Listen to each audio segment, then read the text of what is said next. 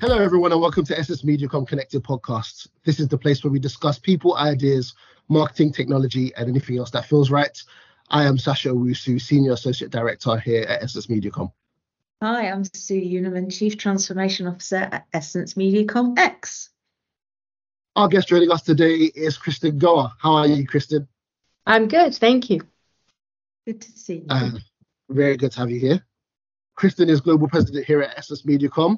In 2022, Kristin established Mediacom's dedicated business-to-business practice, building a team that provides end-to-end scaled marketing solutions to a new generation of marketers, leveraging strategic expertise, audience and customer marketing, data orchestration, and advanced analytics with an in-depth understanding of each client's business needs. As a member of the Global and US EXCO teams, Kristin collaborates with leaders across the globe to drive revenue and client acquisition. Kristin, very good to have you here. Welcome. We're at the beginning of 2023 here. How was 2022 for you, not only on a personal level, but also within work? 2022. Goodness, I actually have to think back now, right? Time Right. goes by. It's in February. So, 2022, I think, was a year of change. I think, adding my years together somehow, but I moved out of leading Dell into a global client president role across not just B2B, but consumer as well. And then through the process of that year, started realizing, how important B2B is, the momentum behind B2B, and then pivoted into establishing that B2B practice towards the end of last year. And we had our kind of kickoff global summit last week with people from around the world coming to New York to sort of plan and roadmap our future.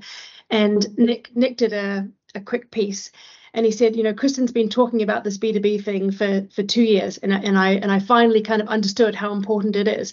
So I think that's what 22 was, the kind of effort to understand for myself the potential of B2B, to socialize that internally and to get it off the ground. And now that we're actually in the operating model, to make it real. That's what 2023 will be. That's super exciting. And as someone who started a new job herself recently, I am with you. It's the opportunities are really exciting, but in a sense, all of us in EM are starting new jobs, right? And it's a new agency startup. So it's very much spring, I think, is in the air. But it's obviously also I was just going to say, 2022 was also the year that I lost my first child to university. Oh gosh, first bit of empty nesting. Exactly. Again, just putting my experience in there, they haven't actually gone yet. They'll be in and out. Yeah. They'll just be. I mean, there's just the way that they treat you is different. As in, increasingly it felt to me like we were like well-behaved flatmates. Yeah. As opposed to having any parental experience to influence to exert. So it's been a year of change. There's going to be more change, and as you say, development. Is there anything in your career to date that's brought you that you could sort of pick out and go, okay, this is where I think I learned the skills that I will use this year to make this happen? I think there is one thing. Well, I mean, there's a lifetime, obviously, of learning. Yeah. But I think one thing that has driven my kind of success, or whatever that is to date, is two things. One is being a bit of a yes person, right? When someone offers me a new opportunity, I say yes. The other one is potentially not really having a particular passion or focus. I'm not a filmmaker. I'm not someone who wants to be an author like my daughter. And when you play chess, Scrabble, the rules of winning Scrabble is to play the board, not your letters, right? And that really means to look at what's happening in the environment around you, not what you think you have in your stable. And so, I started my career in organizational psychology. Then I moved to London and someone offered me a job at Dyson. I'm like, sure, why not? I'll try marketing. So then I was at Dyson for a long time. And they said, how about you go to Canada? Sure, I'll go to Canada. How about you go to China? Sure, I'll go to China. Why not? And you learn something new at every stage. And then so through that, I think I jumped ahead in my career because I was willing to take on these new experiences. But then there was a bit of an opposite experience. I left Dyson after 11 years or so and decided to try something new. And I took the job at Mediacom. And that was a big learning moment for me because, of course, in my first month at Mediacom, I was comparing myself to year 11 at Dyson. And I was like, oh, it turns out that I'm not very good at my job. It turns out that I'm not successful. I've finally been found out, right? And it took me a kind of a sort of a year to feel comfortable at what I was doing at Mediacom. And that taught me that you can pretty much learn anything and that everyone's going to feel uncomfortable in those first few months. And it's worth it to get through that, because I learned two things. I learned a lot about media, and I also learned that I can learn something new, right? And I will say it still affected me when I came to the US and Toby said, do you want the Dell job? And I said, well, I don't know US, I don't know B2B, and I don't know tech. And then I reminded myself of that experience of starting at Mediacom and thought, I can learn it. And there we are. I learned it. Now I do B2B tech. I love that. I think that's just very inspirational, Kristen. And because I'm like the new girl here after 32 years of being at what was Mediacom. And I'm absolutely finding that as well, that I'm learning so much, I'm picking up so much, and it's a joyful experience. But yes, there is also that moment when you go, okay, I thought I knew how to do that, but actually now I have to adapt. But that's growth, right? That's having a growth mentality. Yeah. And I think of it as the kind of, it's agility, right? And I think the two things, it's learning agility and change agility. So staying curious, keeping learning, being agile in what you think you know. And the other one is being comfortable with change, right? And I think, obviously I'm from New Zealand, and I think New Zealanders travel. So for me, it was no big deal to jump from New Zealand psychology to English Dyson. But beyond that, I had friends at the time who said, well, I wouldn't do that, but I had kids, we did it, we coped, you move on. Also, Asia's a great place to be with young children, I gotta say. There's a lot of help. I just want to touch on that because you mentioned starting off in New Zealand and coming to London and being at Dyson for a very long time and also being at Mediacom as well. We speak heavily here about belonging, what it means to belong. You've gone from workplace to workplace, having had, long-standing stints at Dyson, and now, of course, I think you're coming up to 10 years at Mediacom and now EssenceMediacom, so that's new change. What exactly does belonging mean to you, and how important is it to belong within the workplace? I think belonging is probably very important to everyone. It's just how you define that belonging, right? So obviously when I moved to Canada or Singapore or China, I didn't belong to those cultures, or even England, the same way I did in New Zealand. But with each of those places or at my work, you find your tribe, right? And whatever that means. And you can have a few, so at work, my team is really important to me. I spend a lot of time fostering a strong team environment, and I would hope my team say that I care very deeply about their success at work. I also belong to a number of kind of mentoring groups around women, so that's really important to me. So I think as long as you find someone who is supporting you and that you can support in return, I think that's important. I love the energy of an entrepreneurial environment.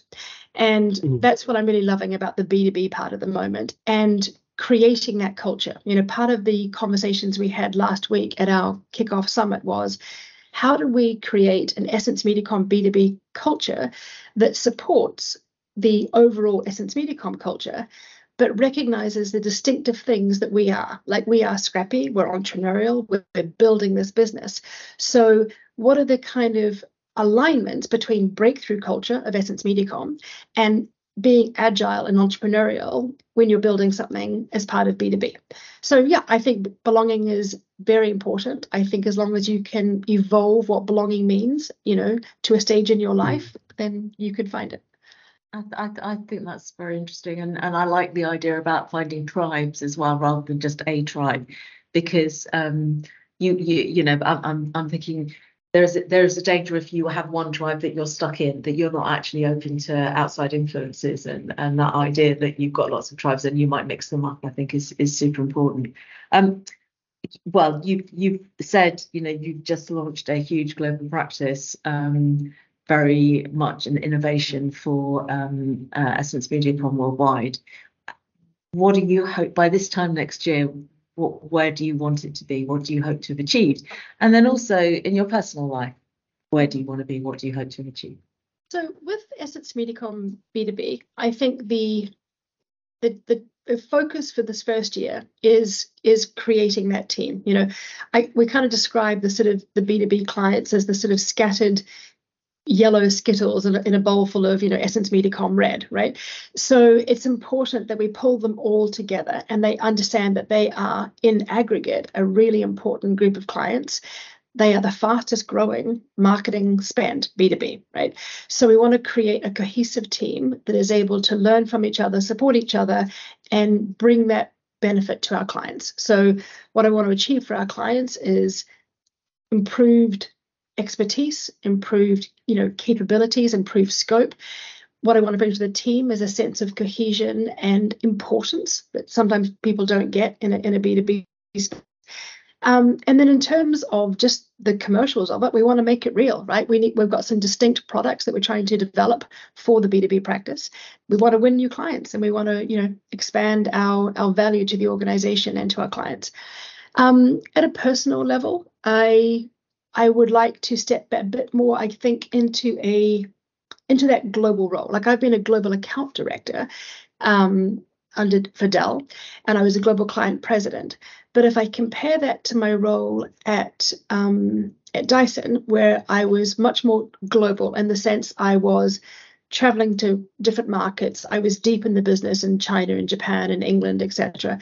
That's what I want to get back to a little bit more here. Deepen my understanding of what B2B means in Denmark and Germany and UK over the next kind of 6 to 8 months before we turn our attention to Asia and Latam. Moving on to some of our favourite questions now.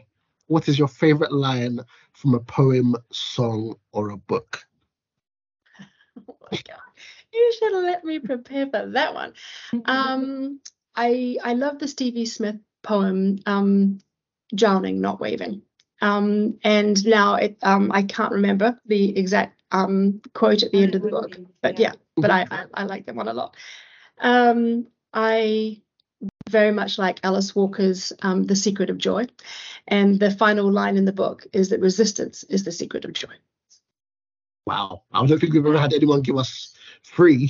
We only asked for 1, so that's fantastic. Which one would you choose if you had to? Alice Walker, The Secret of Joy. That makes you think. If you were a genie, what 5 commonly available objects would I have to put in a magic circle to summon you?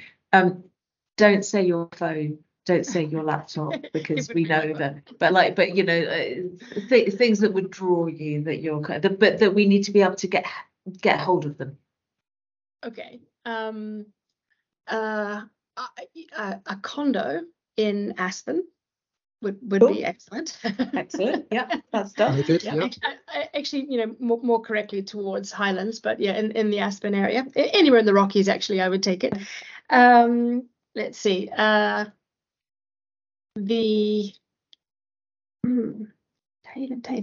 is one of the issues of moving so often. I don't really have stuff, and I don't tend to keep stuff like that. Let's food, drink, favorite kind of cuisine. Oh, like that. Gin. There's a gin in New Zealand called Elsewhere Gin.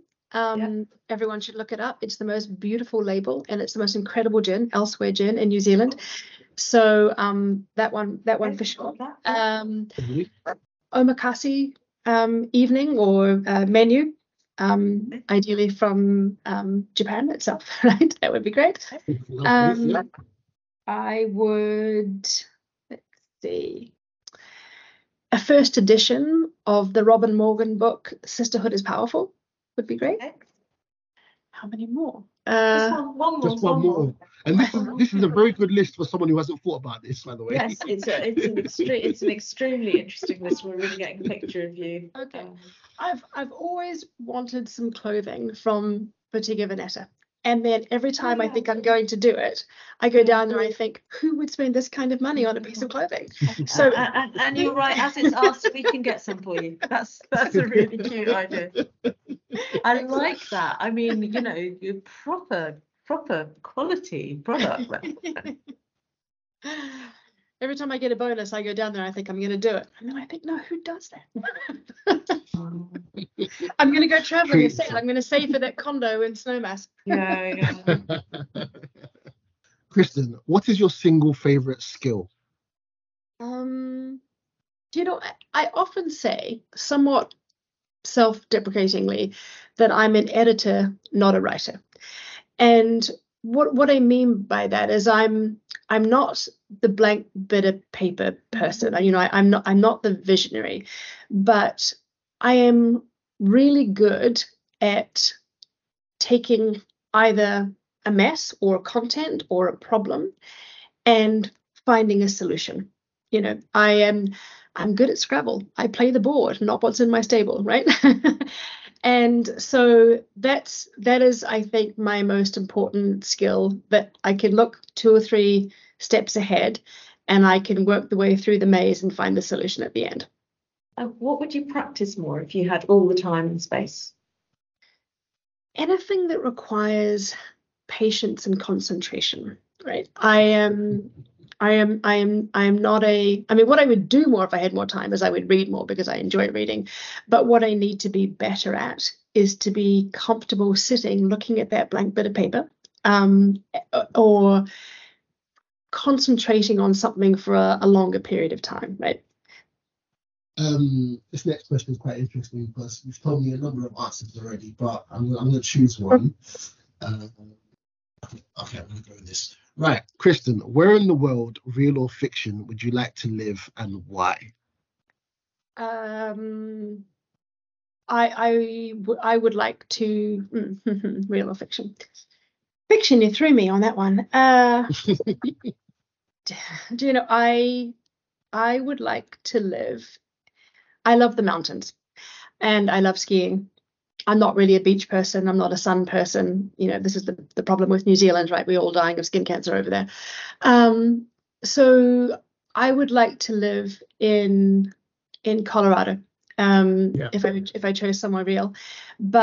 Or I would like to live somewhere where there's a mountain and a lake as well. I haven't actually found that yet in Colorado, that you have the good skiing and the lake, but I'm sure it's there somewhere. So that's where I would like to live. Somewhere where I could swim in summer and ski in winter. Any chance of Japan? Because you felt as if you were drawn to Japan earlier. Yeah, so I've skied in Niseko a few times. It's beautiful. I love it, and I love Japan actually. So yeah, that could be a good one as well. But if that's what you put down, Sacha, that doesn't mean you got it right, because that's. I did have Aspen. Let's. Oh, you did have Aspen. I had Aspen, but my second thought was Japan. So to have both is just it's a win-win for me on this occasion. And I certainly love the food in Japan more than I love the food in the Midwest. Let's put it that way. And now, and we didn't warn you about this, the question you cannot prepare for. So I am holding up 3 cards from the School of Life. Right. We ask our guests, I'm shuffling them, so I don't even know what order they're in. And we ask our guests to pick one, and I'm going to call them A, B, or C. Which would you like? C. C. Yeah. Okay. And this says, if my childhood self could see what work I am doing now, she might think. Do you know what's so funny? I was just thinking about this morning. Oh, that's great. I grew up on a farm. And I mean like a New Zealand farm, like in the middle of nowhere, right? I had to go to boarding school because there were no schools close to me. And I was the first person in my family to go to university. And I remember having to learn German or French or something in high school, thinking, why would I learn a language for a country that I'm never going to go to, right? And then when I went to university, I only knew teachers, nurses, and farmers. I didn't have an idea of any other career, and so I chose educational psychology. I think was my first degree, because I changed a few times. Purely because I couldn't think of anything else, because all I knew were teachers. So I think if my if my childhood self could see me now, they'd be completely baffled at how I went from thinking I would never even make it to Germany to living in New York and working in, marketing and advertising, and having gone through a career of psychology and things like that. So I think, she'd be very shocked. and thrilled, I'm sure. And thrilled, yeah. 100%. Yeah. Lovely. Amazing. Thank you so much. Kristen, thank you so much for coming on Connected. We wish you all the best. And if me and Sue ever make it to Aspen, we know who to call. Yeah. Thank you very much. All right. Take care. Okay, bye.